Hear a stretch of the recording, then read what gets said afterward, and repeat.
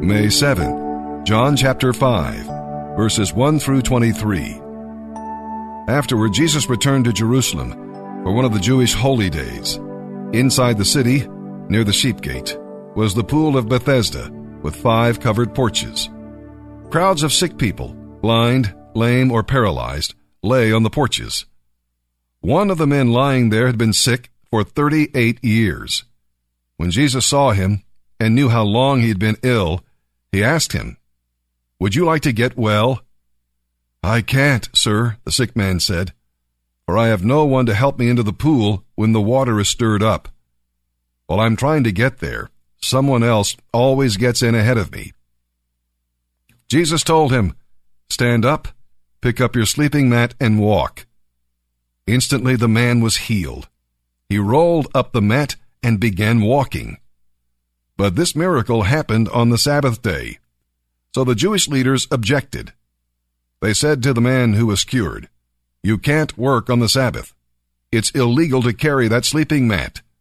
He replied, "The man who healed me said to me, 'Pick up your sleeping mat and walk.'" "Who said such a thing as that?" they demanded. The man didn't know, for Jesus had disappeared into the crowd.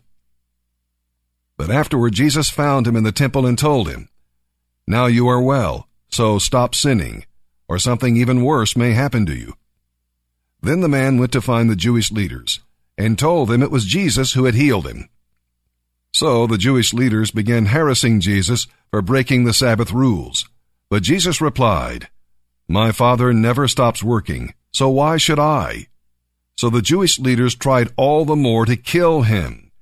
In addition to disobeying the Sabbath rules, he had spoken of God as his Father, thereby making himself equal with God. Jesus replied, "I assure you, the Son can do nothing by himself. He does only what he sees the Father doing. Whatever the Father does, the Son also does.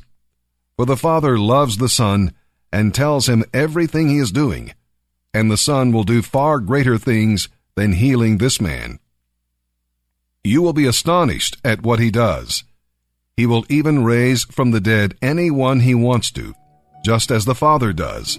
And the Father leaves all judgment to his Son, so that everyone will honor the Son, just as they honor the Father. But if you refuse to honor the Son, then you are certainly not honoring the Father who sent him." If we're going to stay on the gospel rails, here's the second thing that you need to do. Look right at me. Keep getting up.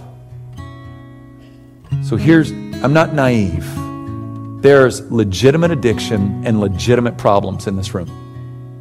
There is alcohol, there is drugs, there is promiscuity, there is marital infidelity, there is on and on I could go. There is some train-wrecked lives in this joint. And hear me.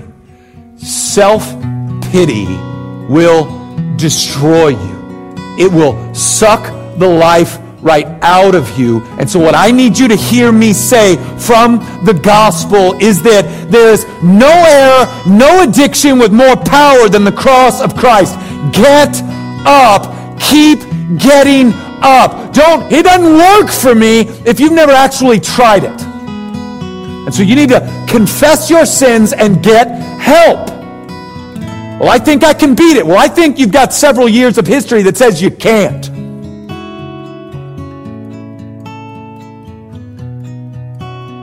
And if you could just let go and trust God and trust the covenant community of faith to walk with you, freedom might be had. To drag secret sin, kicking and screaming into the light through the means of confession that you might be healed is the most terrifying yet freeing thing you could ever do.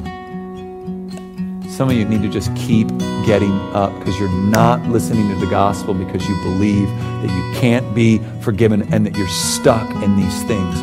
You're not stuck. You can get up and move. Get up and move.